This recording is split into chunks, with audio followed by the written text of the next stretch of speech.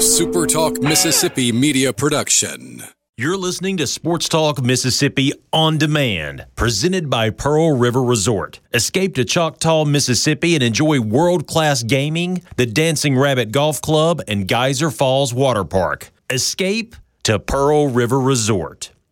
Talking's over, man. It's just it's time for football, and we'll parse through the games any angle we can get, but I've struggled to find out other ways where we can do that. Well, I mean, what does Spurrier call it? Talking season? That's over. You know, it's now season. It's football season. So, yeah, I mean, we'll find stuff to talk about. We've got some good stuff coming up today, specifically about talking about attendance for this first game, and there's still some angles left to cover, I guess, maybe some minute details here and there. But, yeah, for the most part, you know, the hay is in the barn, as you might say. Going to the cliche early, the hay is in the barn. I love the hay is in the barn as a cliche. That's a great Do you? cliche. Oh, yeah, big time. Why would you put hay in a barn, by the way? To keep it out of the rain? Wet hay is not as good as dry hay? No. Okay. No, it's not. I mean, do you eat your food good and soggy? I eat cereal pretty soggy. It's a cow. What does it know? Or horse, whatever. It doesn't mean it doesn't have taste buds. Well, and you also Well, have some of those things eat multi-uses their for own- hay. Some of those things eat their own poop. Don't tell me they have a palate. I don't think cows are known for eating patties. Never seen Yellowstone. Yes, you're right. I have not. It is on my list of things to see, but no. Wet hay, a big old wet hay bale, mold and mildew and grossness, and no good. Was the cow going to give you 2 stars on Yelp? I don't understand. Jeez, Porky, what do we do with him? He's unbelievable, man. I don't know. Hey, Dad, this might be more in your wheelhouse to educate young Dr. Rippey. Even though I went to the agricultural school, I'm not up to date on that kind of stuff. So I have some friends that, though, maybe could explain that to them a little bit better. I do not understand a lot of those sayings. Like, I get the general premise behind it, like most of the work is done. But, like, if you actually take the terms literally, I don't understand a lot of them. What other ones? It's one of those things where I can't think of it off the top of my head, but if you said some dumb cliche, I could probably point out the flaws in it. Biggest improvement happening between week 1 and week 2? I don't get that at all. I don't even actually understand the overall premise of that. That feels to me like it's a coach after his team looked bad trying to get his fans to get off his back for another week. Yeah, maybe so. Maybe so. C-Spire text line is open, 601-879-4395, 601-879-4395. Glad to have you along. Let's see here. Let's just walk through these. Amanda in Pike County, I can't believe you, Rippy. Philip in Starkville, wet hay molds and spoils. Another response, molded hay will kill a horse. One just went with OMG. Jerry in Brookhaven, advice, do not take out a 90-day loan at this time. It will come due before you can blink. What? Now it all makes sense. That seems like a bit of a non sequitur, Jerry, but thanks for the tip. Mike in Grand Bay says wet hay rots. Okay, Rippy eats economy beef for sure. I don't know what that means. I do love a Big Mac. Wet hay will mold and get cows and horses sick. I got it now, but I don't understand why that's something I'm supposed to know. Anyway, you learn something new every day. You don't understand the idea of a big compacted pile of hay that gets wet and that doesn't have the ability to dry from the inside? I would equate that to like some college kid eating chips that he knows are stale because he's hungry. Like, that didn't seem like that big of a deal. Yeah, not quite the same thing. Okay. Fewer things more satisfying than a filled hay barn. It means cows eat throughout the winter. Good Lord, people are all over me. I got 2 tweets that said, makes cows sick. Yeah. Keeps hay from molding. There you go. Got a lot of farmers in this state, man. Indeed. When's the last time you hauled hay, Rippy? The next time would be the first time. Well, then you missed out on one of life's great joys. Sounds like it. When it's about 104 outside and the heat index is even more and you're hauling it and stacking it and itch. Oh, gosh, do you itch. Is that the worst job you've ever had? I've thrown out pine straw. That kind of sucks, too. Is that similar at all? Yeah, a little. A little similar. That wasn't fun. No, not fun. Worst job I've ever had, Borky. I don't know. I don't really equate like outdoors jobs as bad jobs because I like being outside so much. I hear you. Tusk also says wet hay is combustible in a barn. Huh. What? You would think it would be the opposite, right? You would. How about that? You would think that dry hay would make a barn kind of like a tinderbox, but Tusk, I'm going to trust you on that. In fact, Amanda says, believe it or not, a wet hay bale drying will catch fire in the summer. Then there was David in Socher says he went to JA. They don't have FFA there. What's FFA? Future Farmers of America. Yeah, I did not take that class, or if I did, I slept through it. Yeah. Worst yellow jacket stinging I ever experienced was hauling hay. That's from Louie. And when I was a kid, I got one stuck on the inner part of my leg in some mesh shorts. A nest, not a yellow jacket. A nest? Yeah. How many stings? Upwards of 10. It was pretty brutal. Ooh. Yeah. I was playing basketball, and I think I was getting a ball out of a bush, and it was it did not end well for me down there. Lisa and Clara says that she learned the hard way to wear gloves while hauling hay. Mike says that mold builds up heat and therefore causes the fire potential. So, if nobody else learned anything, at least Rippy has learned something. I learned a lot with you this morning. Glad to have you. One more. These tweets are coming in hot and heavy. Jacob in Columbus, stacking square bales when ants are in them. Ooh. Yeah. Ooh. Ugh. Rippy, one of my dedicated Twitter followers runs a dairy farm. You want me to set up a day for you to go out there and work with him? That would be so much fun. We need to send him to the dairy farm. He's asked me to come out there and work, and I have always declined because I see his videos. I'd do it for a day if he'd let me write about it. Oh, he'd let you write about it for sure. Sure. All right, we're going. I'm making that happen as we speak. Sounds like some summer content. In the early days of this radio show, years and years ago, there was a bet that was tied to the Egg Bowl, and I lost. I guess I should say Ole Miss lost, and therefore I lost the bet. And my payoff was to go to Starkville to the dairy barn and milk a cow, and I did so. Just to completely play up the stereotype, I did so in a seersucker suit. Attaboy. And it was glorious. Are there pictures? Please tell me. Yeah, they're pictures. I'll have to dig them up. Did you grab the udder with a pocket square, or did you just barehanded? No, I didn't have I don't think I was wearing a pocket square. I just went straight for the teat with the bare hand. Had a good stream going. Took a big old swig of that warm milk fresh out of the cow.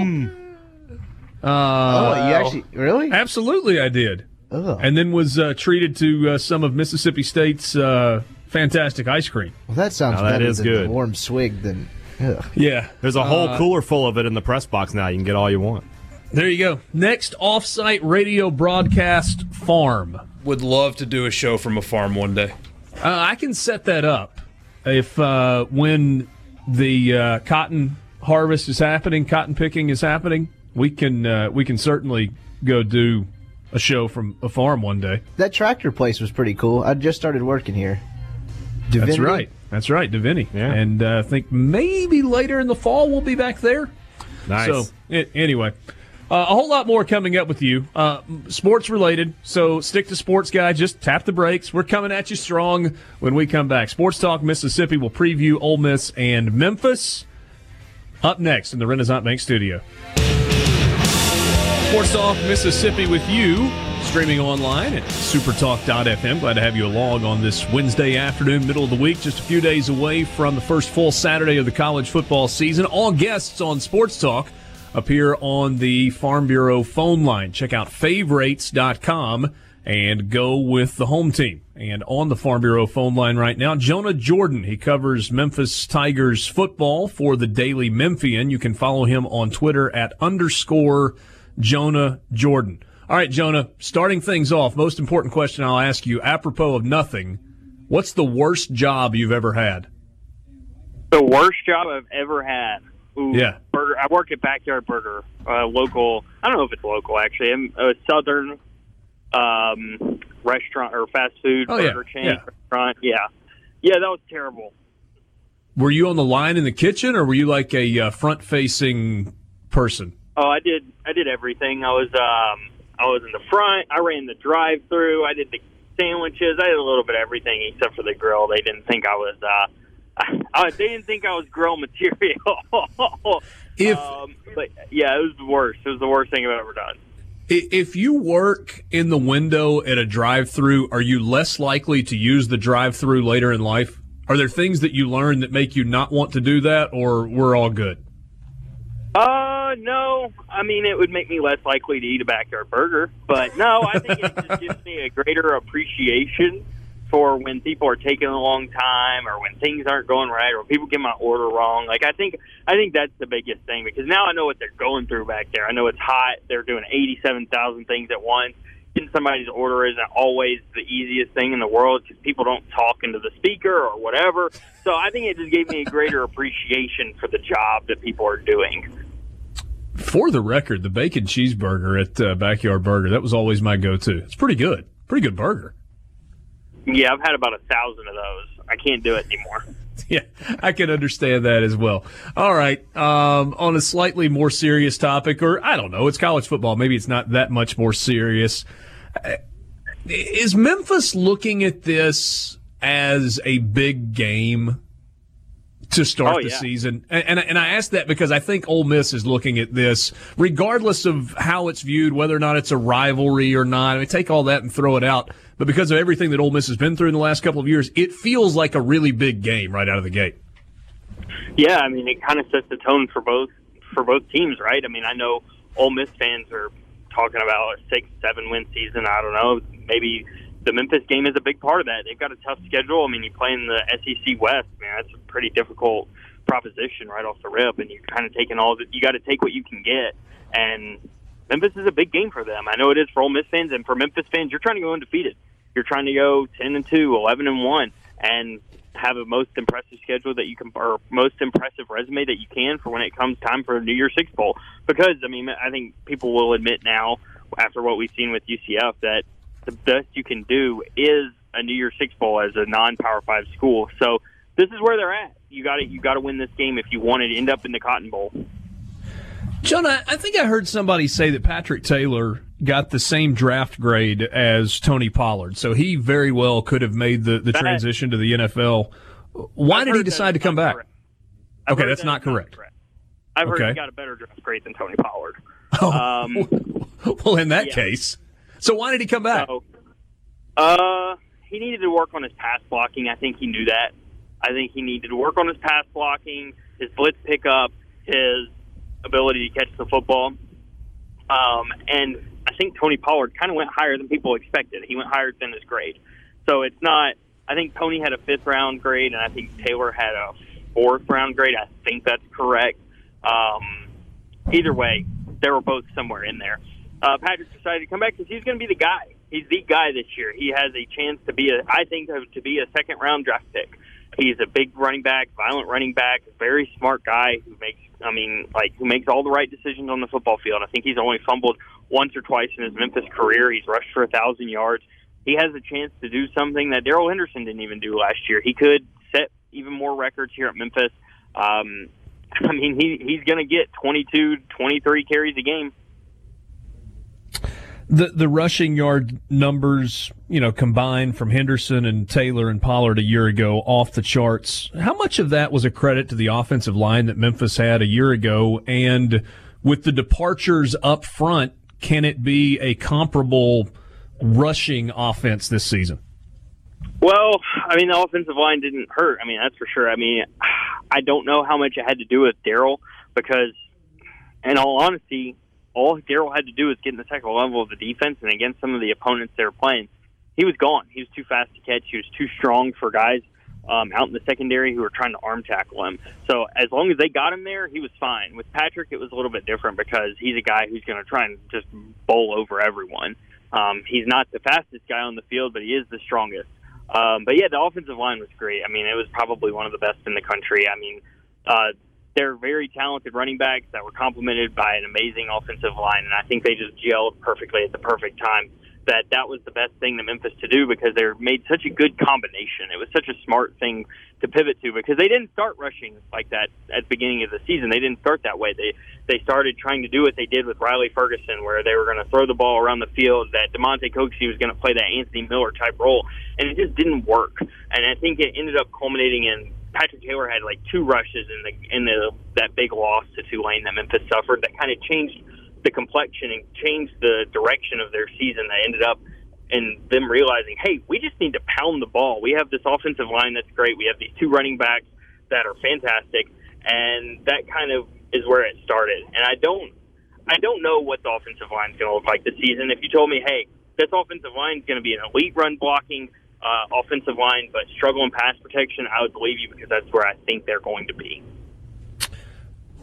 Jonah Jordan on your radio. He writes at the Daily Memphian. You can follow him on Twitter at _Jonah Jordan. If you had to say key to the game in both directions, you were looking at it from the Memphis perspective and said, okay, the key for Memphis if they're going to win this game is, and if Memphis is going to lose the game, if Ole Miss were to win the game, the key for them will be, what would you zero in on? I think Memphis has to turn over Matt Corral. I think that if you force him to start throwing the ball, that's better for everyone, better for Memphis. The more he throws the ball and the more you force the redshirt freshman to make plays, I think that's the best. I don't mean to dog the kid, but you have a 280-pound left tackle, Michael Howard, who's played 11 snaps. Get after, they're going to get after him. That's just the reality of the situation. It's like the more he drops back, the more you can take advantage of that. If they're pounding the ball with Scotty Phillips, he has 250 rushing yards, that's probably how Ole Miss wins the game. If Scotty Phillips and Snoop Connor and Jerrion Ealy are dominating the game, dominating the pace, if they're keeping the ball out of Memphis's offensive hands, and Matt Corral only has to throw 15 times, and he can do a little play action, he can take advantage of corners cheating up because the run defense or the running backs are running all over the field, I think that's how Ole Miss wins. Well, that's an interesting note about Scotty Phillips. He didn't go for 250, but he did go for 200 in the season opener a year ago against Texas Tech, and what a lot of people thought was going to be kind of a shootout back and forth. When you look at this and have kind of studied, does it have the feeling of a game that has kind of one of those shootout, high-scoring feels to it, or do you think it plays out differently than that? I don't know, in all honesty, because if I'm Ole Miss, I'm not trying to get in a shootout with Memphis because that's where Memphis has thrived. When people are like, oh, okay, we're just going to throw it with Memphis, they've won a majority of those games. I mean, if you go back 2 years ago, Houston went up 17-0 on Memphis at halftime and then came out and was like, okay, we're still going to do this. We're still going to do a shootout. We're not going to slow the pace down. We're not going to grind it to a halt. We're not going to hold the ball. Memphis came back and won that game. If you're going toe-to-toe with Mike Norvell, if you're going toe-to-toe with the scheme, if you're trying to run with him, I don't think you're going to have that much success, but it's a little bit different now that this is an SEC team. They have SEC talent. They have SEC depth. They don't have the depth on the offensive line, but they do on defense a little bit. They're kind of starting to build that back up. I know the sanctions kind of took a hit in several areas, but they're still recruiting well. They've still got a lot of talent over the field. So I don't know. I think if you get in a shootout, it's going to be tough for you to win against Mike Norvell and the Tigers because they're much more adept. They're much more experienced. They've done shootouts about 1,000 times. I mean, they've been there. All of these guys know what it looks like. Jonah, are you on the record with having made a prediction? Have you done that yet for this game? On a certain podcast, I believe. Oh. Yeah. I don't even remember what it was, though, to be honest. That was Rippy chiming in. 38-28 Memphis. That's what I've been rolling with. I think that Ole Miss probably goes down a little bit early and is having to climb back into it a little bit. And I just don't think Matt Corral can do that yet in his career. I think he's probably going to be forced into some mistakes. Memphis's defensive line is really going to get after Ole Miss's offensive line, especially if Alex Graves doesn't end up playing, which I've heard he's kind of been limited in practice. But he is there out of practice, but I don't know how much he's going to play.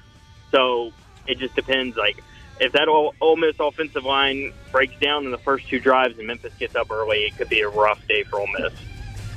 John, I really appreciate your time. I think about you next time I go to Backyard Burger. All right. Thank y'all for having me. Y'all have a nice day. That's Jonah Jordan on the Farm Bureau phone line. We're back after this. Sports Talk Mississippi with you on this Wednesday afternoon. Appreciate Jonah Jordan joining us from the Daily Memphian. Some insight onto this Memphis football team. Said that he thinks that Memphis has a chance to jump out to a fast start, and his belief was that they're going to be able to put some pressure on and force Matt Corral into some bad situations, and anticipates the red shirt freshman making mistakes, which is not a crazy... It's his first career college start. It is. On the road, in what will be a hostile environment. Right. And, or will it? But he showed enough. Yeah, I think it'll be a pretty good crowd. 40,000?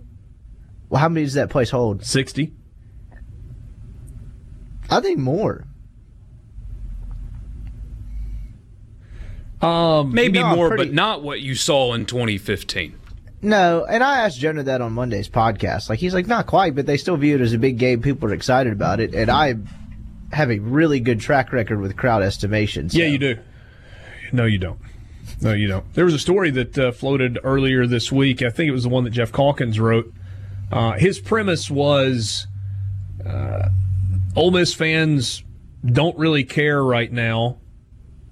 Ole Miss, as a university, requested only about 3,000 tickets, and that's all the more reason that Memphis should kick them while they're down. That was the column.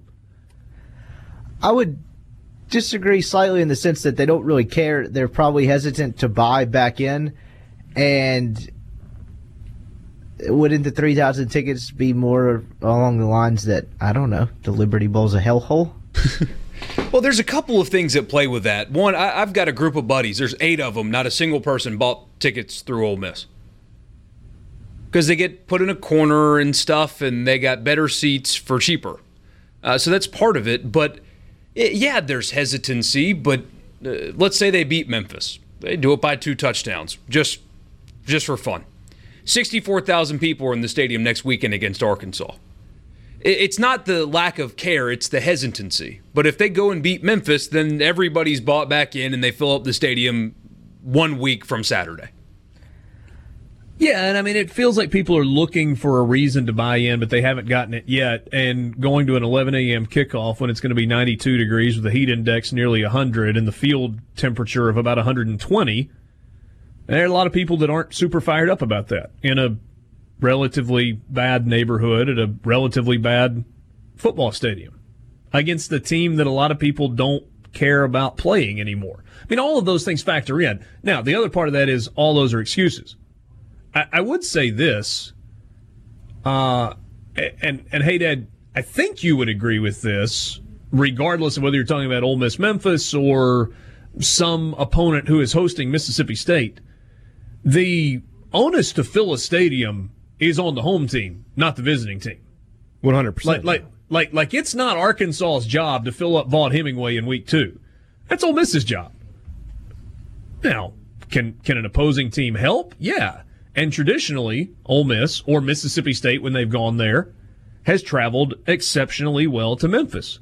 But people are tired of going to games there. And when you couple that with the fact that you've had the 2 years or 3 years previously that Ole Miss has had, there are not a lot of people that are fired up about making the trip. So earlier this week, we learned Ole Miss had only sold about 3,000 tickets through the school for the game. Beyond that, tarps have been put in the stadium to cover up empty sections at the Liberty Bowl, and Memphis has sold about 20,000 season tickets. There'll be a big walk-up crowd for the game. There always is. But attendance at the Liberty Bowl for a 3rd consecutive season declined last year. Their paid average attendance was 30,178.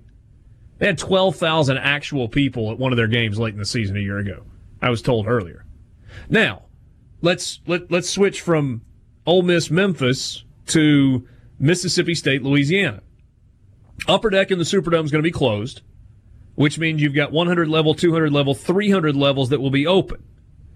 Louisiana Lafayette was given charge of 40,975 tickets, and as of Monday, their athletics director, Nico Yontko, that's the deputy director of athletics, said that total tickets distributed to this point was floating just north of 14,000. That number surprises me a little bit, hey, Dad. This is one of those where it feels like Mississippi State might take that many people.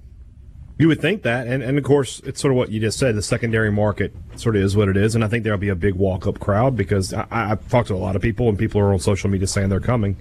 Excuse me, but yeah, 14,000. This whole setup, I guess you're about to get into, it just feels like it was a bad idea by Louisiana, and maybe they I don't know that there was another way. I don't know that State would have agreed to come to Lafayette, but they're in some trouble here from what I'm reading. Neutral site game, 40,975 tickets given to UL, and they are responsible for ticket distribution and sales. The revenue split, so net revenue, not gross revenue, but net revenue, the profit from ticket sales will be distributed between UL and Mississippi State. 57% of the net revenue will go to Louisiana Lafayette, 43% goes to Mississippi State. But they've only sold 14,000 tickets. Yeah. 14 of the 40? Yes. That doesn't seem good. No, it doesn't. I thought you meant there were 14,000 left. No. As of Monday afternoon, ticket sales for Saturday's 11 a.m. kickoff were, quote, floating just north of 14,000 tickets.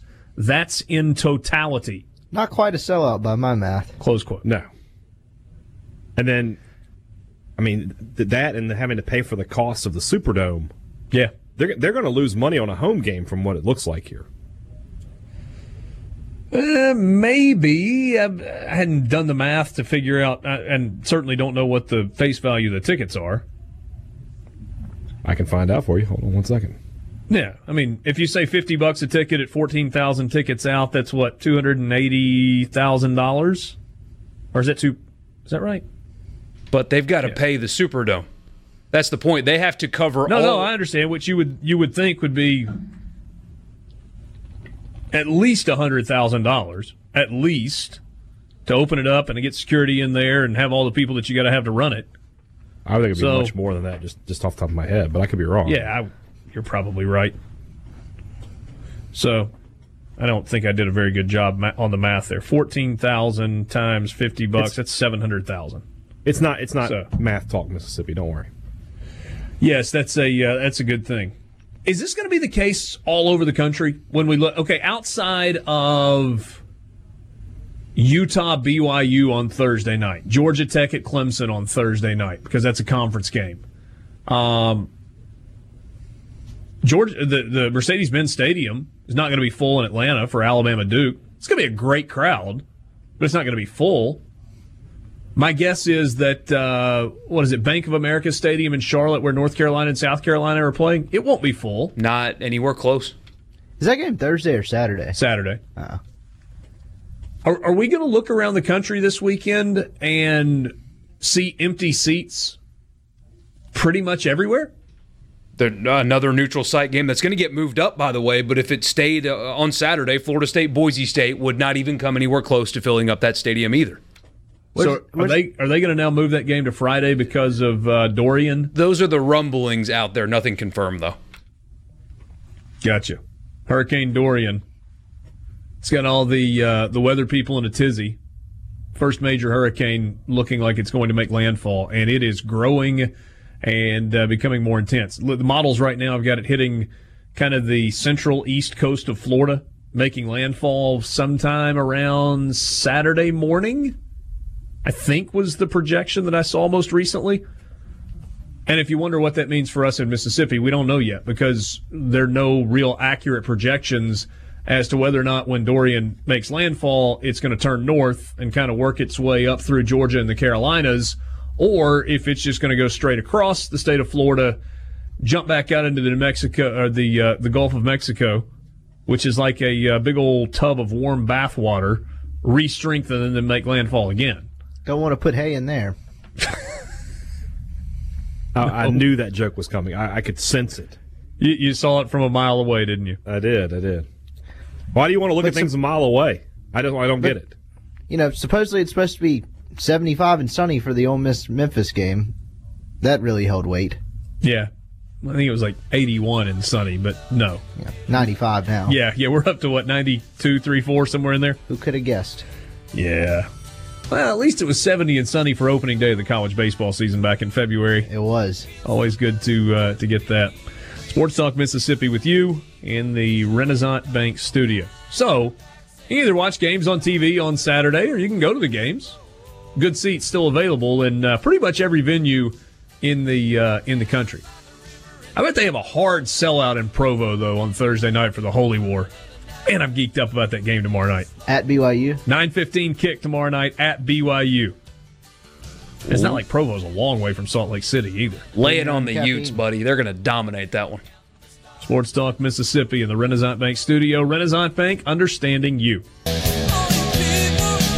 Pretty big news today that could theoretically impact the landscape of the SEC and maybe the SEC West. Now, I don't want to go too far down that road because Alabama's roster has got a lot of good players on it. But arguably the best player on the team, if you want to tell me Tua, that's fine. I'll cede you that point. But the best player on the defensive side of the ball for Alabama out for the rest of the year or for the entire season. Dylan Moses, preseason first-team All-SEC linebacker, preseason All-American linebacker for Alabama. Knee injury in practice yesterday. It was first reported by Aaron Suttles this morning that he had a serious injury and was likely to miss a lot of time. Was confirmed today by Nick Saban on the SEC teleconference that indeed Moses was hurt and will likely miss the entire year. He simply said Moses will need surgery on the knee and will be out indefinitely. Nick Saban was quoted more in depth by saying, certainly this is a character check for our team, and we're going to do everything to support Dylan and the people that have the opportunity now to fill in for Dylan. If you go back a little bit, Nick Saban pointed to them being thin at linebacker. You remember earlier in camp, they lost senior inside linebacker Joshua McMillan, likely for the entire season, also with a knee injury. Nick Saban then said, we can't afford to lose a lot of guys on defense, especially at linebacker. We haven't been able to stay healthy there the last few seasons, and that's limited some of what we've been able to do on defense.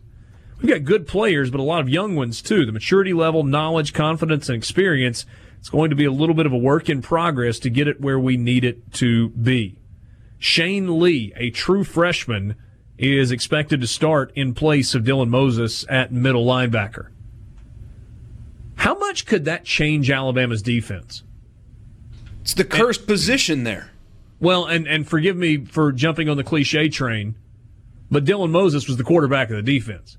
He was the middle linebacker who was going to be the signal caller for that Alabama defense, and now you're replacing him with a true freshman. And he's not their only linebacker that's out for the season either. So that position now is strikingly thin, and the defensive line, although it's filled with 4 and 5 stars, is still kind of thin, at least from an experience standpoint, and it's not going to affect them in 11 of their 12 regular season games, most likely. But it changes the way you look at maybe when they play LSU. It changes the way you look at them when the SEC championship comes. It changes the way if they make the playoff, because missing a guy like that, no matter who you are, will have an impact on your team. And when the margin for error, when you play a Georgia, when you play an LSU who is talented enough to compete with Alabama, whether or not they actually do it, doesn't matter. They're talented enough to do it. When you get to the playoff and you're up against an Ohio State and a Clemson who has talent that is comparable to yours, that does matter. And so I saw some dismissal of that today on Twitter and stuff where, oh, it's Alabama. They'll just have another 5-star and they'll be fine. This dude's different. This means something more than just, oh, it's Alabama and they'll replace him. I I'm thinking about who in the SEC has got a running back that scares you. And I know when you're talking about inside linebacker, that there's lots more to stopping the run than just the linebacker position. But this is not a year where the league is just full of running backs where you go, wow, man, that guy. I mean, Larry Roundtree at Missouri, really, really good. Alabama doesn't play Missouri. And the best one in the league, they wouldn't play until the SEC championship game. You're right. Keyshawn Vaughn from Vanderbilt. Not worried about that one. Sorry. Scotty Phillips from Ole Miss. Yeah. There's not enough there. He's still got to play the game, but there's not enough there. Kylan Hill from Mississippi State. Okay, maybe.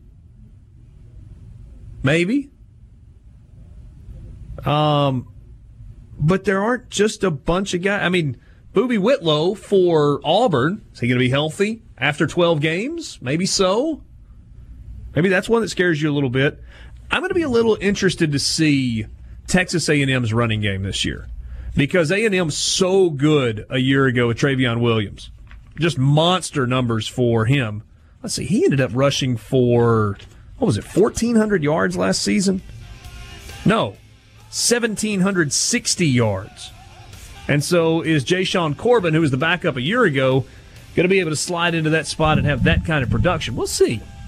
That's a team that could potentially scare Alabama, and that's a road game. But guess what? You're going to have to score a lot to beat Alabama, which feels different than in years past, right? Because in the past it was Alabama's so good defensively they don't have to score a lot. That was pre-Tua, pre-Jerry Jeudy, pre-all those other dudes in the receiving core. Not to mention they still run the ball pretty well. So big news. We'll see what it means as the season unfolds. Dylan Moses out for the year for Alabama at middle linebacker. Sports Talk Mississippi with you on this Wednesday afternoon. Glad to have you along. Richard Cross, Michael Borky, Brian Haydad, and Brian Scott Rippey. Sports Talk brought to you every day by Mississippi Land Bank. You can find them online at mslandbank.com. They've got branch locations all across North Mississippi. The corporate headquarters is in Senatobia. That's also a branch location, but you can also stop by the offices in Clarksdale, Cleveland, Indianola, Corinth, Tupelo, New Albany, Starkville, Kosciuszko, and Louisville if you've got land financing or refinancing needs of any kind. Said more simply, if you have money needs as it pertains to the land or anything that goes with the maintenance of the land, then Mississippi Land Bank can help. They have been financing and refinancing land for over 100 years. Mississippi Land Bank, where they know the lay of the land. We have been counting you down from 100 to 1. We are 2 days away from 1. Today, team number 3 on the countdown of 100 teams in 100 days. This day is bananas. B-A-N-A-N-A-S. This day is bananas. 100 teams in 100 days. Touchdown. Okay, ready? 3, 2, 1, go! It's the final countdown. Big Ten country today, the trademark Ohio State University.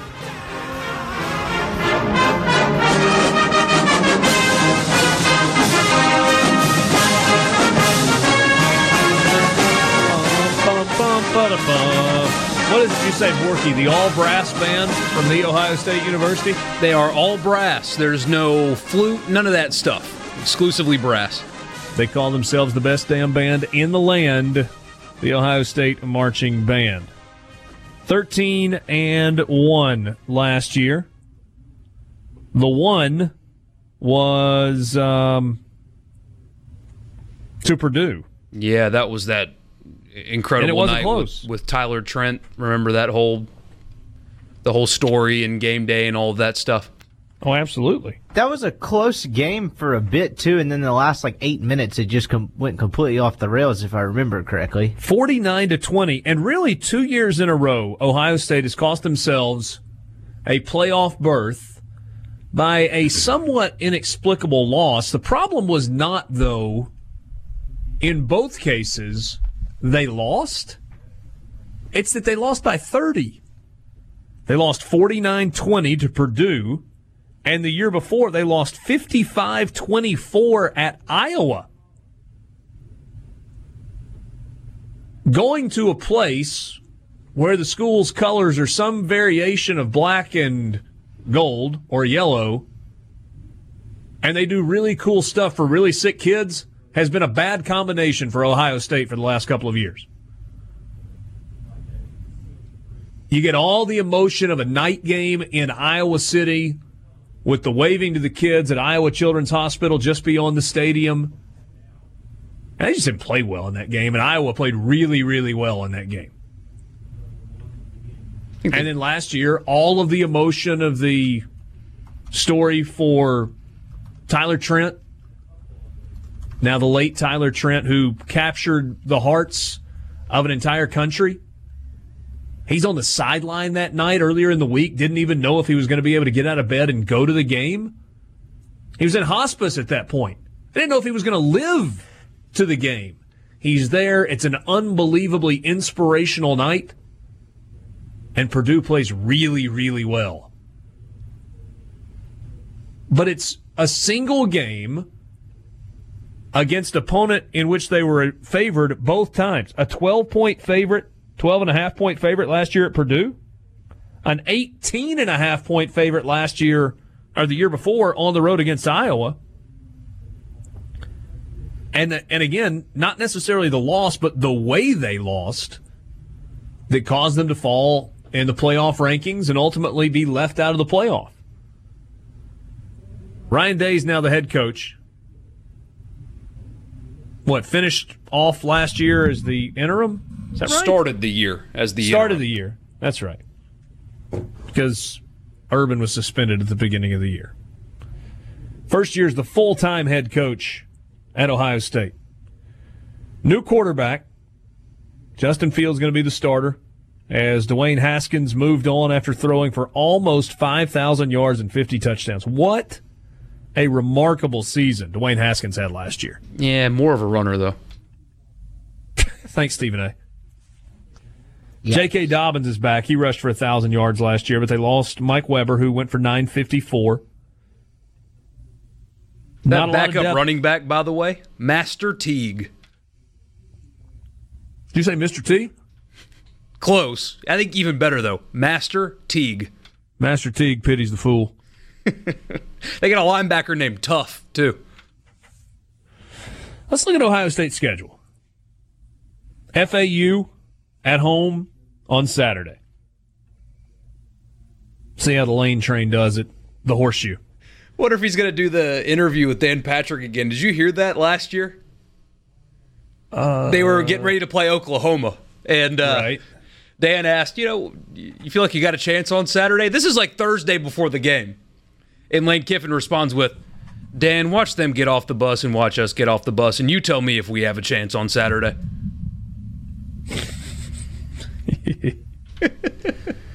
He is nothing if not honest. So no trouble in week one.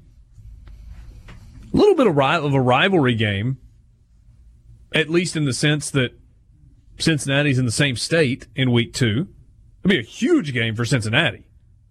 And Cincinnati is a pretty good team this year. Pretty good football team with Luke Fickell as its head coach. Didn't he do an interim year at Ohio State, too? He absolutely did. How about that? When they Absolutely kicked Tressel out, yeah. And then after being the interim head coach, they bring Urban Meyer on, and Urban Meyer makes him the defensive coordinator. And he stuck with Ohio State for another 2 or 3 years before getting the head coaching job at Cincinnati. Week 3, they go to Indiana. Then it's Miami of Ohio, September 28th. That has got night game in Lincoln, Nebraska written all over it. And I feel like it's become too trendy to say it anymore, but I'm owning this from 6 weeks ago. Look out. You were the first place I heard it, for whatever that's worth. Michigan State on October 5th, open date. Road game at Northwestern before they host Wisconsin. Maryland, and then at Rutgers in the second and third weeks of November before finishing at home with Penn State and on the road against Michigan. How many is Ohio State losing this year? 0. Really? No, they'll find a way to blow one like they have the past couple of years. I think Michigan gets them. Ooh. Okay. At some point, Harbaugh's going to beat Ohio State, right? It's like he's always gotten them in the wrong stadium. Like the years his team's really good, they have to go to Columbus. Maybe I'm making that up. I mean, they've lost 14 of 15. Well, not Harbaugh. Michigan. Well, he's lost them all. No, I got it. I get that. I'm just saying, like teams like his better teams where he probably has the best chance in terms of personnel, they have to go to Columbus. I think in the last 5 years they could have played Ohio State on the moon and the result wouldn't have been any different. What about last year? They got smoked They last got year. beat 62-39. Yeah, but sure. Yeah, but if that game's in Ann Arbor, does it go any differently? 31-20 2 years ago, and no, it doesn't go any differently last year. I disagree.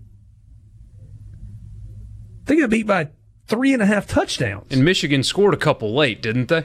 And it wasn't that close. Yeah, but you had that whole weird dynamic with Urban, and then they had to pour it on to prove they kind of belong in the college football playoff.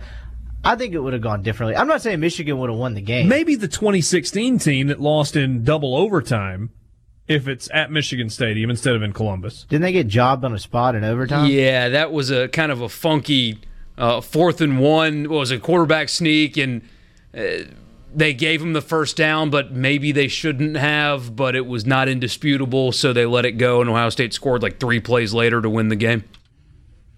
Just saying, it seems like his teams with better personnel always have to go to Columbus. But I say always. He's only been there, 5 years, 40 years? Yeah, I mean, do you believe that Michigan has better personnel than Ohio State? No, but I'm saying out of his 4 or 5 teams there, the 2 best have had to go play on the road. Yeah, that's true. That's true. Famous alums from the Ohio State University. Hey, Dad. I hate to do it because it's all athletes, but I'm going with this. I'm going Jesse Owens, Jack Nicklaus, and George Steinbrenner. Not an athlete, but in athletics. I thought Steinbrenner was a Gator. What? George Steinbrenner's a big donor at University of Florida. John Havlicek. Bull Gator. Clark no Kellogg. Boston Celtics will be considered. Hold on a second. Give me the 3 again. Jesse Owens, Jack Nicklaus, and George Steinbrenner. The only 2-time Heisman Trophy winner doesn't make your list? I'm not going to go just a straight football player. He didn't do anything in the NFL. John Kasich. Sports Talk Mississippi with you. Ohio State, team number 3 on the countdown of 100 teams in 100 days.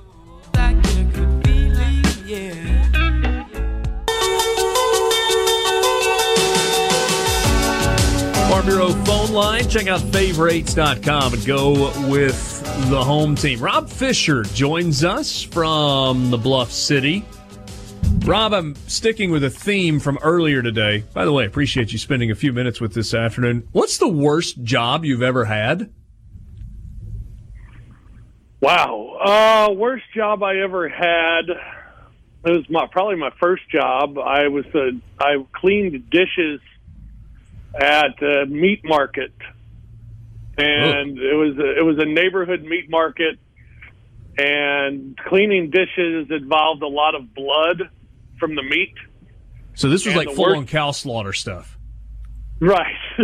And the worst part was during deer season, they basically hung all the deer in the kitchen, and there was a time when I was doing dishes and I felt something tap me in the back, and I turned around, and when I turned around, there was a deer face right in my face.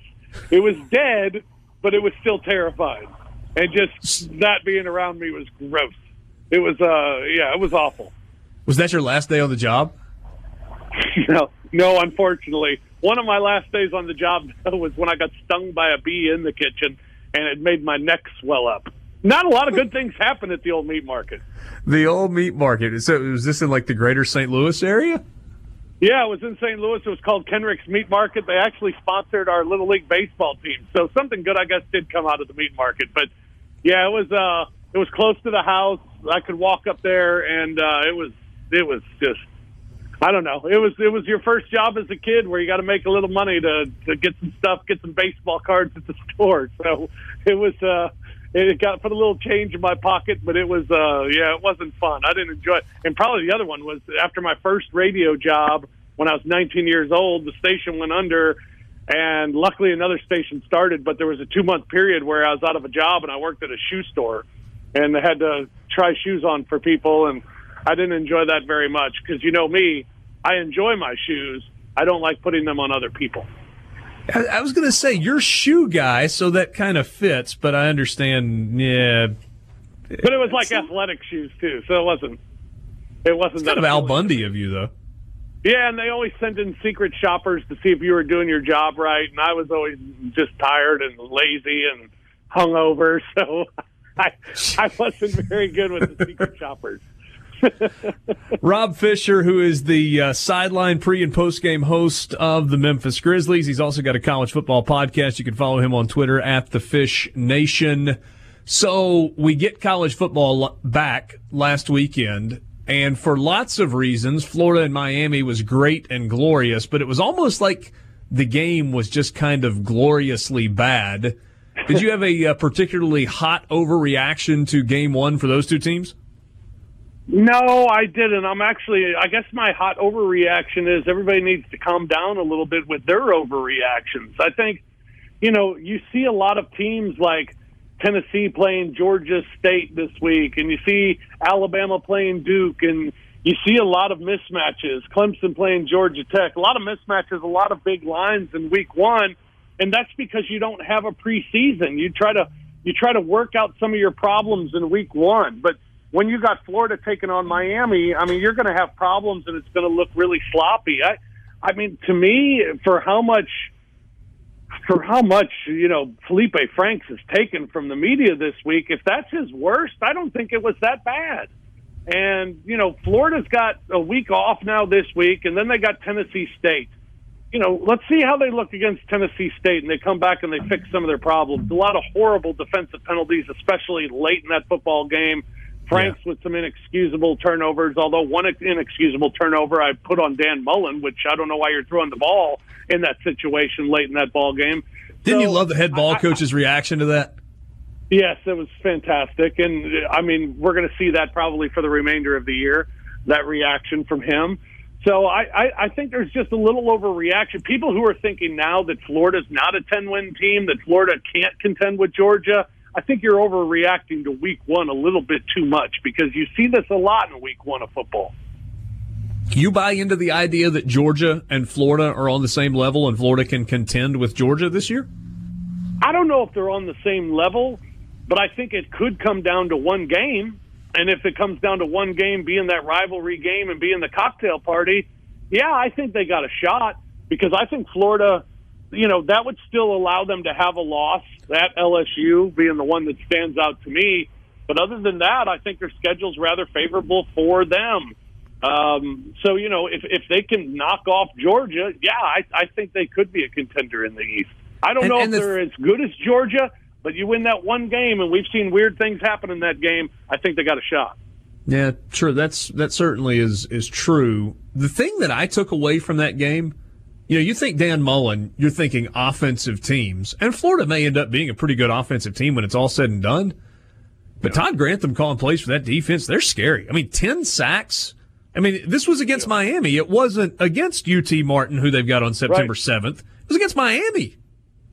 Right, exactly. And I think that's what you take away from positive if you're a Florida fan. I think the other thing you take away from positive as a Florida fan is you didn't run the ball very well. And they got a good running back in Pirine. And, Franks can put the ball, he put the ball on the ground, unfortunately, when he did have it. But he can scramble a little bit back there. So they should have a much better running game than they saw in week one. Their defense is going to be good. They shouldn't have as much of a lack of discipline as the year goes on. I think it's a team that's going to get a lot better as the season goes on. Let's talk Memphis and Ole Miss. 11 a.m. kickoff, ABC, Saturday morning at the Liberty Bowl. Not sure exactly what the crowd's going to be like. It's not going to be completely full, but probably a decent crowd. What's the buzz in Memphis about this game? In Memphis is a huge buzz. I mean, for Memphis, this is a big rivalry game. For Memphis, this is the biggest game on the schedule. For Memphis, this is your Super Bowl. I mean, this is everything. You're playing a team from the SEC. You're hosting them. You see what's happened to Ole Miss the last few years. This is an opportunity. This is a big chance to get a good win to start your season before you head into conference play. And, a loss to Ole Miss means, all right, well, you lost to a team that's probably going to be in the bottom two of the SEC West. How good of a loss is that for you? It's not. And Memphis has struggled in the past against FBS opponents. They're not very good. 3-29 against SEC teams, 4-24 their last 28 against Power 5. So this would be a big win for them and, would make them feel pretty good about themselves. I think there's a lot of hype here. And like I said, it's looked at as a big rivalry. So, yeah, there's a lot of excitement and a lot of confidence coming out of Memphis. You said 4-24 in the last 28, I guess, against the Power 5. One of those was against UCLA a couple of years ago. I think that's probably the crown jewel win for Mike Norvell. And yet he's looked at pretty as a big-time offensive mind. Does it surprise you that he has not had the opportunity, given the number of jobs that have come open after each of the last couple of seasons, to slide into a Power 5 spot?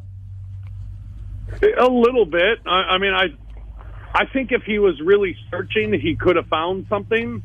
But I think Mike Norvell's pretty happy with the job that he's got. And, I think it's not at a point yet where he feels like there's nothing else he can do, because they have fallen short of winning the AAC championship a couple of times to Central Florida.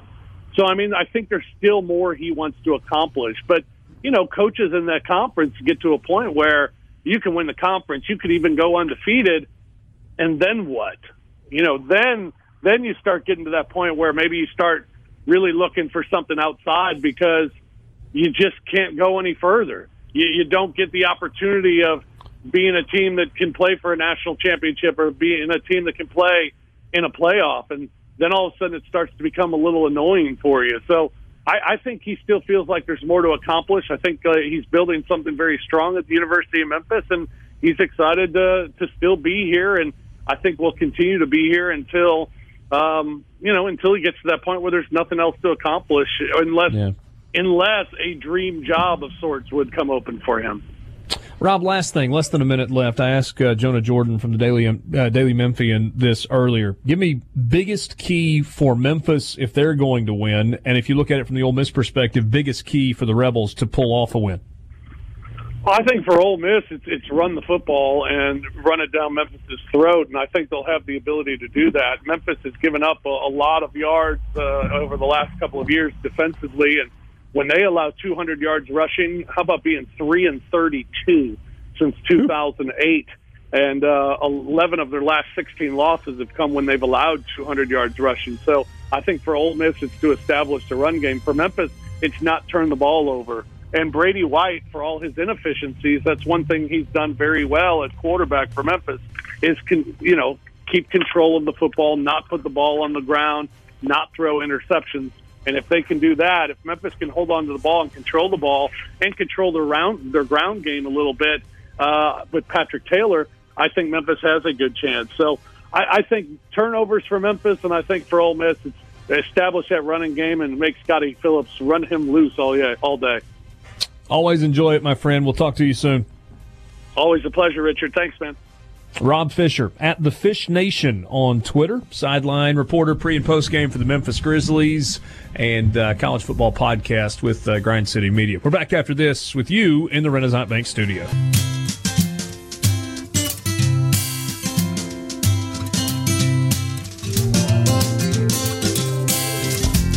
Pick me up from the bottom up to the top, love. Every day, paying no mind to taunts or advances. Sports Talk Mississippi with you. Glad to have you along this afternoon. C-Spire text line is open, 601-879-4395. 601-879-4395. Prepaid by C Spire is going big for back to school with special deals, including a light new iPhone 6S for just $49 and a daily $500 giveaway. Learn more at cspire.com/prepaid. C Spire, customer inspired. I'm going to try to get through this without my blood pressure skyrocketing and saying something that the FCC, but more importantly, my bosses, would not like. When you first heard about this months ago, let me try to recap. Let me tell you a story. There was an offensive lineman at Coastal Carolina by the name of Brock Hoffman. And frankly, he's a better football player than Coastal Carolina. But that's where he chose to go to school, and that's where he planned to stay. And then his mother got a non-malignant brain tumor. Her condition was called acoustic neuroma. Coastal Carolina, in the lovely greater Myrtle Beach area, about 230 or so miles from his home. And given the rigors of a college athlete, going 230 miles each direction to get home to see his mother, not the easiest thing to do. I mean, that's what, about a 4-ish hour drive? 3.5 if you're pushing it. And so Brock decided that he wanted to transfer closer to home. Blacksburg, Virginia was closer to home. Turns out Brock's a pretty good offensive lineman. And Virginia Tech was more than happy to have him. Come on down, Brock. But he had to go through the transfer process, through the waiver process, because he wanted to play immediately. He wasn't transferring because he hated Myrtle Beach. He didn't like Conway, South Carolina. He was transferring because he wanted to be closer to his mother, who was dealing with acoustic neuroma. Blacksburg, Virginia is 103 miles from Brock's hometown. Red flag number one, can't get an immediate waiver if you're moving to a place where you're more than 100 miles outside. Never mind that it's 3 miles, that you could walk the 3 miles in 40 minutes to make up the difference. It was 3 miles, and certainly we know the NCAA is inflexible when it comes to its rules. The NCAA initially denied Brock Hoffman immediate eligibility. And he, along with his parents, have gone through the waiver process. It's been a 5-month process. The Hoffman family has provided detailed medical information, detailed financial information, multiple notes from doctors about the ongoing struggles that Mrs. Hoffman has in the aftermath of the removal of her tumor, including partial facial paralysis, among other things. And so we get this story today from Roanoke.com. Roanoke, Virginia. Here's the lead to the story. Why didn't your wife retire?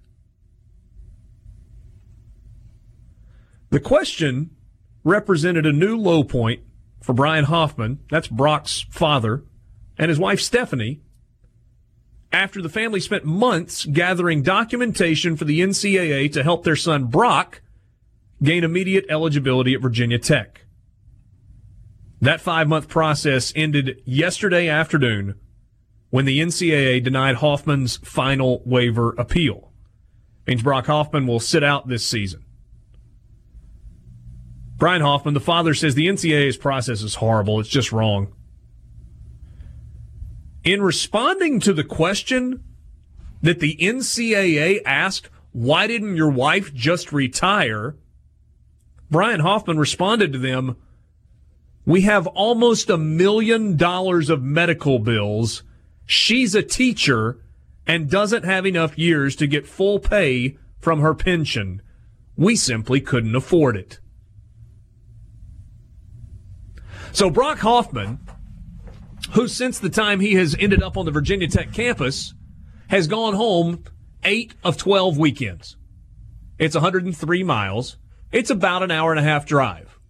You can finish practice, you can jump in the car, and an hour and a half later you can be home. Got a meeting that night? You can spend a couple of hours with mom, jump in the car, hour and a half, you're back on campus. Driving an hour and a half is vastly different from 3.5 or 4 hours.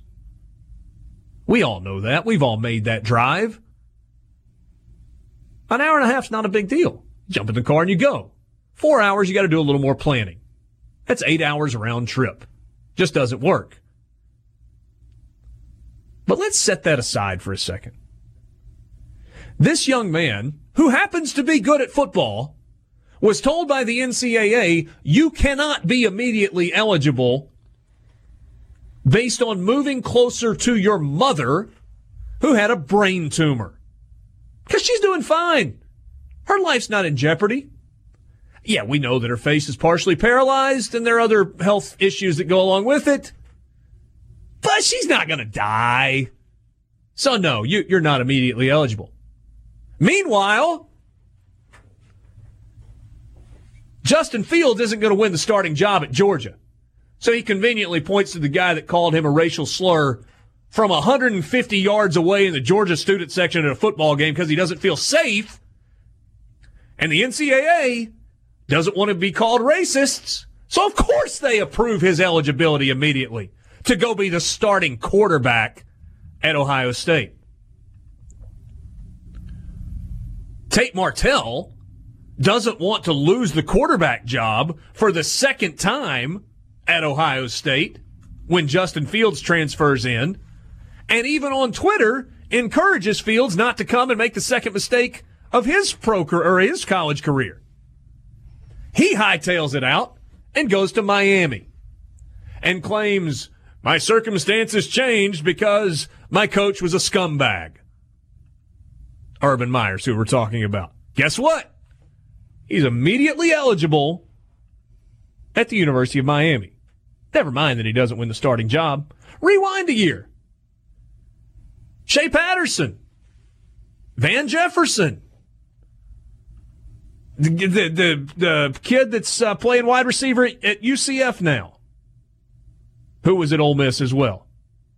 All get immediate eligibility. Why? Why do they all get immediate eligibility? Well, their circumstances changed, and the NCAA conveniently put rules in that allowed you to transfer when your circumstances dramatically changed, when the well-being is different. Let me tell you what changing circumstances are. When you're 230 miles from home and your mother has a brain tumor, that's a change in circumstances. Your head coach calling hookers or whatever, massages, that's a bum deal. Not being able to get to a bowl game for another year, that's a bum deal. A circumstance change is when your mother has a brain tumor. I just want to know when the university presidents are going to decide that they've had enough of this ridiculous sham of an organization who arbitrarily makes rules and then changes the rules when it fits them, who drags a kid and his family through a 5-month waiver process and then has the gall to say to a father and a husband who's been helping his wife with a brain tumor, has the gall to say, well, why didn't your wife just quit her job? Well, Mr. NCAA man, because we don't live in the same ivory palace you do. We don't just get to change the rules to suit us. We've got $1 million worth of medical bills to pay, and she's operating on a teacher's salary. And so, yes, while her face is partially paralyzed, and yes, we think is going to heal, we don't have the option of her not working anymore. That's not a good enough reason there, Dad. Your son's still going to have to sit out. Sorry. But everybody else can play. Unless it doesn't really fit what the NCAA is trying to do. Unless they realize that they can't get the toothpaste back in the tube. The NCAA makes FIFA look like a charity volunteer organization. FIFA might be the most corrupt organization in sports globally, but it's running a distant second to the crooks at the NCAA. Run with you tonight, I'll take you on a moonlight ride.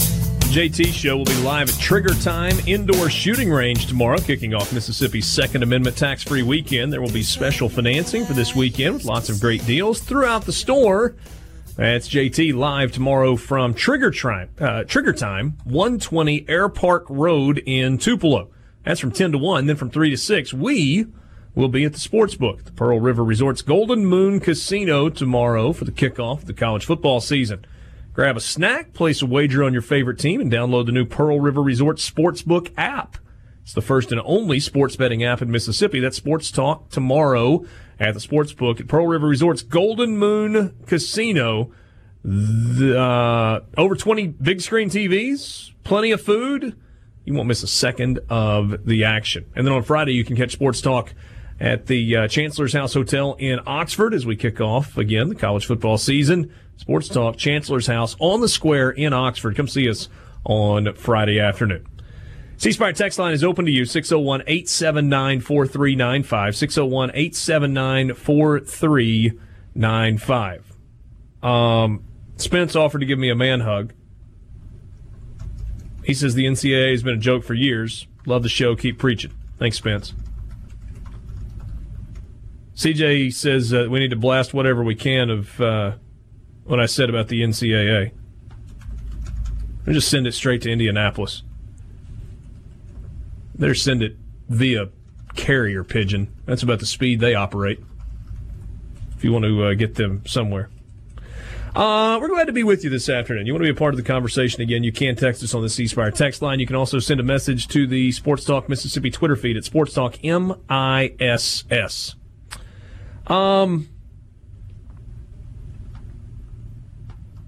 Blood pressure's down, Borky. Oh, but that was really good. And as you mentioned, this one is, it should be the straw that broke the camel's back. It's absurdity. And I don't know how the people that make decisions in college athletics can sit by and let something like this happen. The name of the organization is to protect the student athletes, right? To preserve student athletes. They're guardians of the game or whatever they want to call themselves. And yet here is somebody with an actual problem, documented issue that requires him to go somewhere else.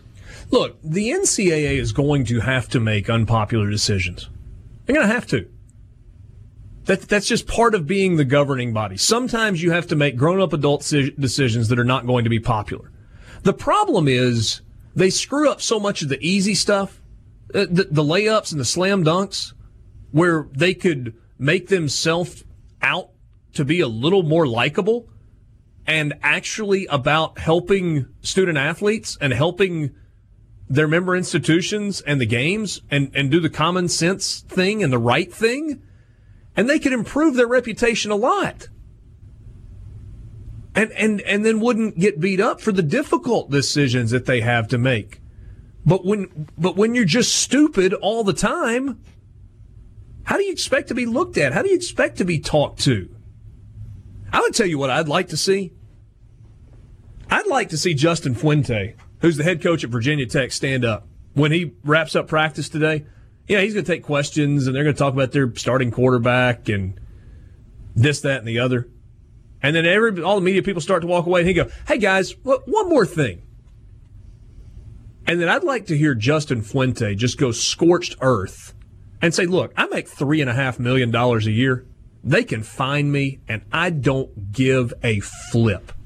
But what they did to this kid is wrong.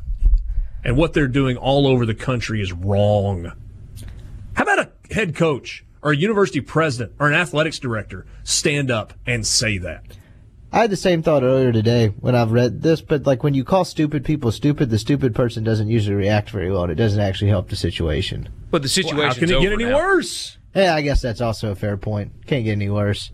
But like, I mean, what are they going to do? Go launch an investigation in Virginia Tech for? I mean, they're vindictive. Yeah, but like, I don't know if there's any chance that like they might reverse it and be like, actually, this is dumb. Well, the football coach just called us a bunch of bumbling idiots. Well, you know what? You've made your decision, and that's fine. Look, I agree. I'm just saying. Like, I thought the same thing, and I was like, well, generally, if you call someone stupid that's stupid, they don't handle it well. It's almost like I really, really wish that this had happened to a kid trying to transfer to Alabama.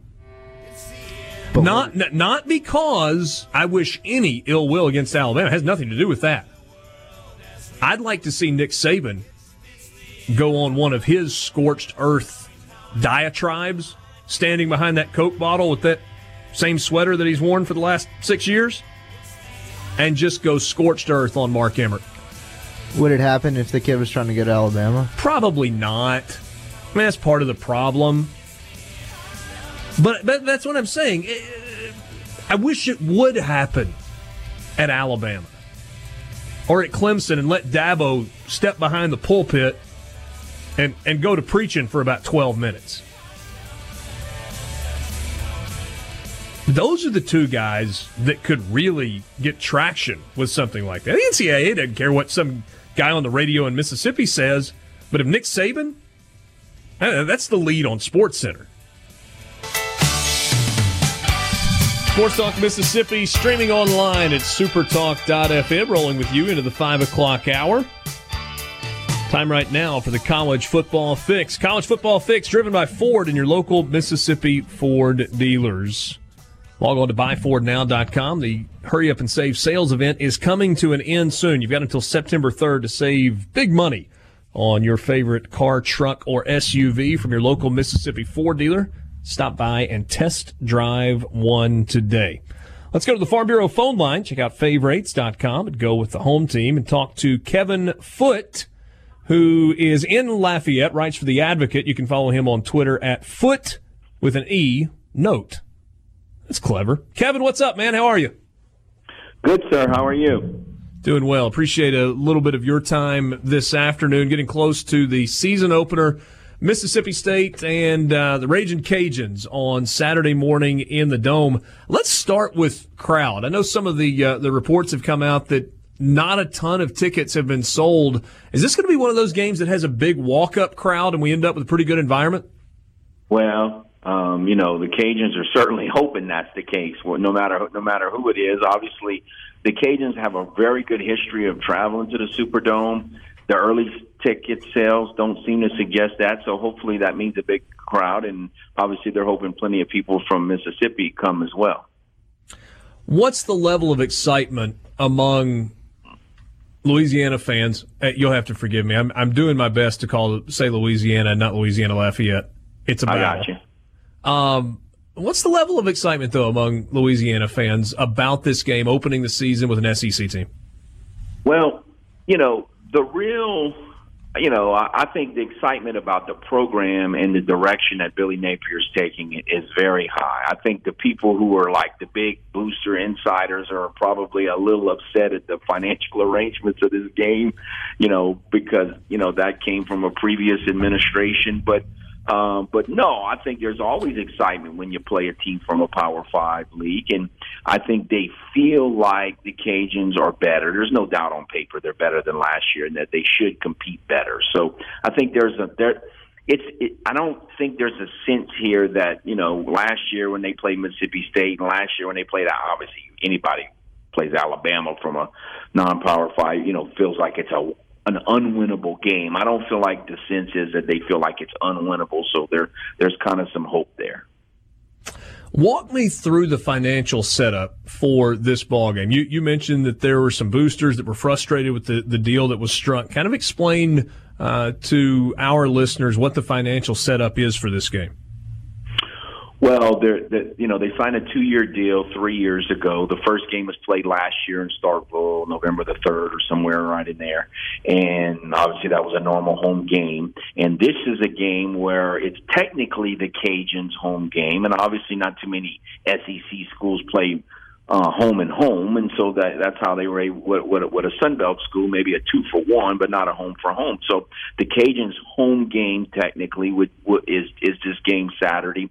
But in that home game, it's not a true home game. The Cajuns incur all the expenses, but the Cajuns get 57% of the net revenue from ticket sales. Mississippi State, even though they don't really have any financial, burden of, they don't have to make any arrangements with this, they get 43% of the net revenue from ticket sales. So it's a pretty good deal for Mississippi State, and some people are thinking here that might be too big of a deal. Now, it's fine if you get 30-something thousand people in there or 40,000 people in there, but if they only get, between 15 and 20, which I'm thinking it's going to be better than that, then they could come out, in the hole here. Do you know what the expenses related to basically renting the dome, using the dome for a game? Well, I'd be totally guessing. I know from a high school standpoint, because I cover a lot of high school here, they really, we're in this, I don't know how Mississippi is, but we're in the middle of a big split here, and one of the big things is how expensive it is for the dome, but I don't really know what the number is, no. Yeah, well, I would imagine that it's not inexpensive to no, it's to not, do that. Not cheap. Absolutely not. So you mentioned the game a year ago against Mississippi State, and obviously Mississippi State handled that one well. They win it 56-10. This is a little bit different defense, though. 3 first-round draft picks gone from a season ago, and a Ragin' Cajun team that ran the ball pretty well last year, nearly 3,000 yards rushing, kind of as a team, top 3 rushers back from a season ago. How important is that going to be for Billy Napier to try to establish the run relatively early in this game? Well, I think it's crucial. The thing that from a UL perspective that they took out of last year's game, especially on the defensive side, is they got Mississippi State to third down a lot in that game, but they were just completely defenseless on third down. I even think they converted like a 3rd and 20-something in that game. Every time Mississippi State got to third down, they converted with ease, even though on first and second down it wasn't always the case. But the Cajuns ran the ball, and I know it was, you could say it's against backups, but it's still UL versus Al. Cajuns ran the ball well against Alabama last year. And, they can run the football. The question is, can they throw it? And yeah, they have an offensive line that One National Magazine ranked them 8th in the country. Running back core, One National Magazine ranked them 8th in the country. They have an offensive line that One National Magazine ranked them 15th in the country in the preseason. And whether, however true that is, it's still a good reflection on they have 4 returning starting seniors on the offensive line. It was very good, and they really do have an outstanding running back core. So I think they can run it. The question is, will they be able to throw it? Mississippi State, obviously a big favorite in this ballgame. So let's set this opener aside just for a second and kind of look at the rest of the schedule. Liberty in week 2, the road trip to Arkansas State in mid-October, obviously Sun Belt Conference play. What is the expectation in year 2, kind of overall, for Billy Napier in this club? Well, I think the expectation would be they kind of got a little break last year in that they were able to lose 3 conference games and still tie for first and win the tiebreaker and won the West and played in the inaugural Sun Belt Conference championship game. I don't think 3 losses is going to get you in that game again this year. What's tough about it from their perspective is that Arkansas State's the other team that most people feel like they'll be competing with for that division title in the West. Arkansas State plays the game this year in Jonesboro, so the Cajuns have to travel to Jonesboro. The home team typically wins that game, and Arkansas State does not have to play Appalachian State, which on paper is the best team in the conference. So, and the Cajuns do have to play Appalachian State, so they kind of have a little bit of a scheduling thing there. But I think the expectation is, I think most people, Cajun fans, would say to win 7, and if the ball can go their way, try to get to 8 wins, and hopefully that's good enough to get back in the finals against Troy or App State or whoever that would be. Kevin, we're all excited about the start of the college football season. Really appreciate you taking a few minutes with us and giving us a little Cajun perspective on this ball game on Saturday morning. Look forward to maybe catching up with you down the line. Absolutely. Thank you very much. That is Kevin Foote, writes for The Advocate, Acadiana style, there in Lafayette, covering Louisiana Lafayette, UL, and high school sports and a lot of other things. Joining us on the Farm Bureau phone line. Again, check out favorites.com and go with the home team. Mississippi State, a 20-point favorite in the game. It's not as big a line as you see for some of the early Week 1 SEC games, but the Bulldogs are basically a 3-touchdown favorite. That's pretty convincing. Porky, I know Haydad had to step away, but there's a lot returning on this Cajun football team. But again, they played last year, and it was a 46-point margin. Yeah, and I keep thinking about, Mississippi State's replacing a lot on the defensive front. Jeffrey Simmons and Montez Sweat aren't the only two guys they lost either. It's an entire rotation that they lost up front. And, you look at ULL and Louisiana, and you see 5 redshirt seniors on the offensive line. You see 3 running backs that combined for 3,000 yards a year ago. Their worst rusher in yards per carry average was 5.7. These guys are really good stable of running backs, and a couple of them do different things. So it's not like it's the same guy 3 different ways. It's they have multiple different skill sets, and you want to think that, if Mississippi State struggles with their rotation up front early and they're trying to mix and match guys and can't figure it out, that maybe this game can get interesting. But it's hard to ignore what happened last year and the fact that Mississippi State still has a linebacker core. If they're all eligible for the game Saturday, that is one of the better ones in the league, and it's just hard to imagine this thing could get like the ceiling for this game to me for Louisiana would be to make it interesting for like a quarter and a half. But that's about it, because the talent gap is just too wide for it to be anything more than that. Yeah. I tend to agree with you. And for that reason, I kind of feel like the number on the game is a little out of whack. That 20 probably isn't a big enough number. That feels like a number, unless things go drastically wrong, that Mississippi State covers with relative ease. Makes you wonder if it's, does Vegas know something we don't? Or I feel like Vegas doesn't know as much early in the year as they do late in the year. Sports Talk Mississippi. Appreciate Kevin Foote joining us on the Farm Bureau phone line. We're back after this in the Renaissance Bank studio. Sports Talk Mississippi back with you on this Wednesday afternoon. Sports Talk brought to you every day by Mississippi Land Bank, online at mslandbank.com. Mississippi Land Bank, where they know the lay of the land. If you've got land financing needs of any kind, Mississippi Land Bank can help. They've been financing and refinancing land for over 100 years. You go to their website, you can find a branch location near you, or you can grab the phone number and give them a call if you are in North Mississippi. Mississippi Land Bank, where they know the lay of the land. Let's kind of do some news and notes from college football. A good story coming out of Knoxville. Tennessee got a big boost earlier today when doctors cleared star left tackle Trey Smith to play in the Vols opener against Georgia State. Here's a quote. "My family and I consulted with several of the best doctors in the country, and a plan has been developed that allows me to compete with my teammates on game day. My family and I are confident in that plan. Coaches and staff here at Tennessee have always had my best interest at heart, and I can't thank them enough. Thanks to all the fans and my teammates for all their support." Blood clot issues. Freshman All-American 2 years ago. Started the first 7 games of last season before being shut down for the year due to ongoing blood clots. He was temporarily hospitalized in October, and the clots have been a continuous issue for him in the ensuing 10 months. However, given the nature of the blood clots and the cautious language in the announcement today, it sounds like this is still going to be something they have to monitor really closely. No way Trey Smith, given the kind of the, what am I trying to say? given the amount of coverage that this story has had, there's no way Trey Smith is cleared if they don't feel 100% certain that it's safe for him to play.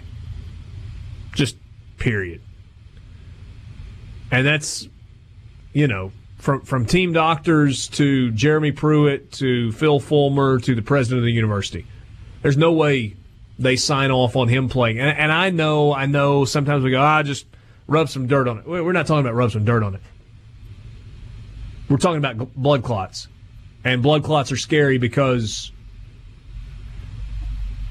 if they break loose, I got to be careful because I'm not trying to sound like a doctor here. My understanding is if a blood clot breaks loose and goes to your heart, then bad news. It could be fatal. Like game over. Yeah.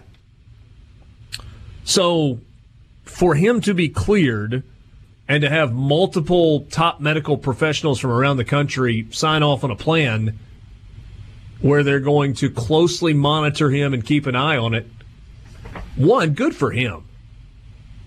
And second, that's a big deal for Tennessee. That's now a couple of 5-star offensive linemen that have been added in just a couple of days.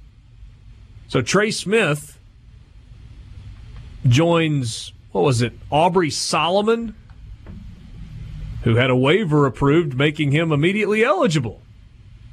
How about that? Michigan transfer Aubrey Solomon immediately eligible at Tennessee. That was the story from yesterday.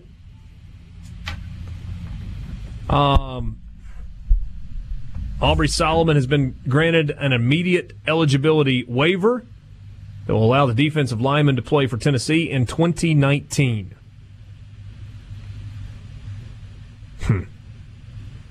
I'm still kind of buying on Tennessee.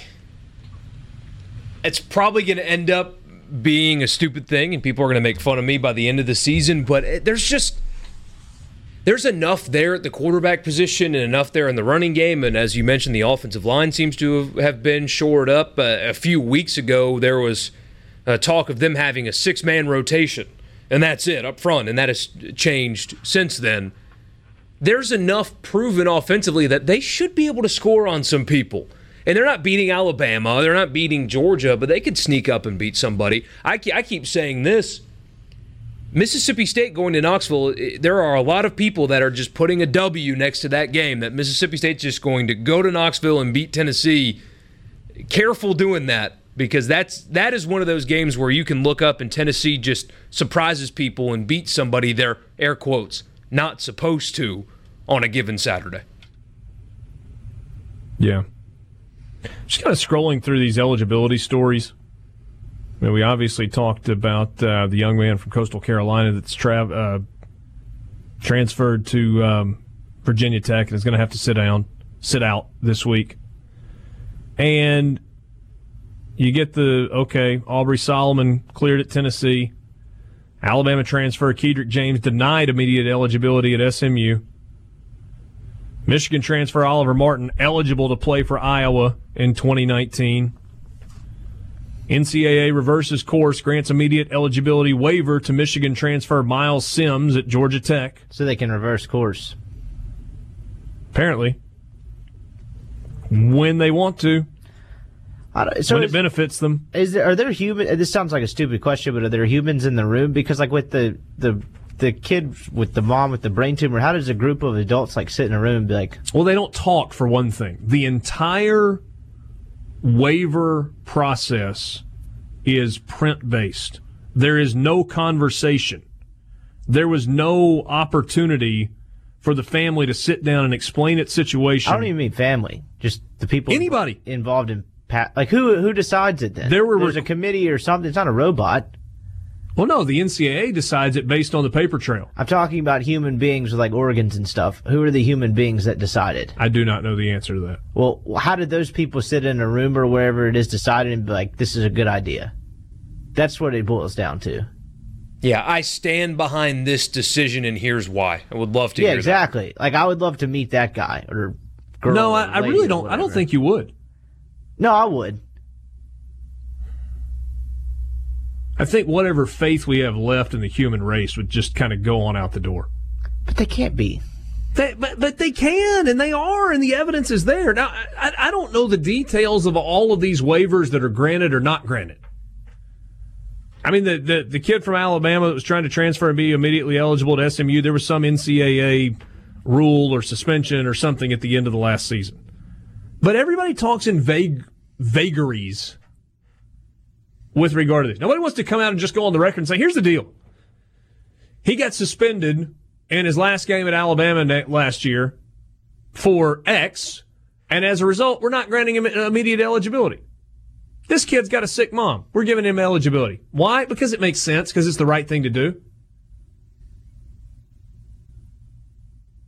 Yesterday must have been like transfer waiver day also, where they just went through a big batch of approve, disapprove, approve, approve, disapprove, disapprove, disapprove, approve. And just toss them up in the air and see what happens. Flip a coin. But, I mean, I think your point's a good one, Rippy. There have to be live,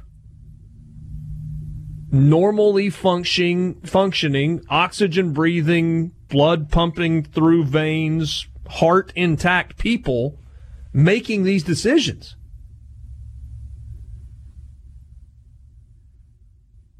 How is it possible that you take people who have no common sense, who probably all have like an impressive like brag wall in their office, right? With their undergraduate degree from X and their master's degree from here and their doctorate in whatever from here. Talking about nerds. There's a lot of .edu guy going on there. 6 degrees, little people skills. I guess. Because how do you not have the ability to look at the world in a rational, humanistic way? Probably what it boils down to, is it not? I guess. Nick Saban says Dylan Moses underwent surgery today for that unspecified knee injury. Officially, Dylan Moses, the inside linebacker for Alabama, will be sidelined indefinitely because of the injury and the subsequent rehab. Matt Zenitz reporting that Dylan Moses has a torn ACL, that happened during last night's practice. So Nick Saban hasn't said torn ACL. We can generally all jump to that conclusion. So he's out for the year. Second Alabama inside linebacker to be out for the year. They will start a pair of true freshmen at inside linebacker, and the backup for McMillan, who's been out for a while, is a sophomore.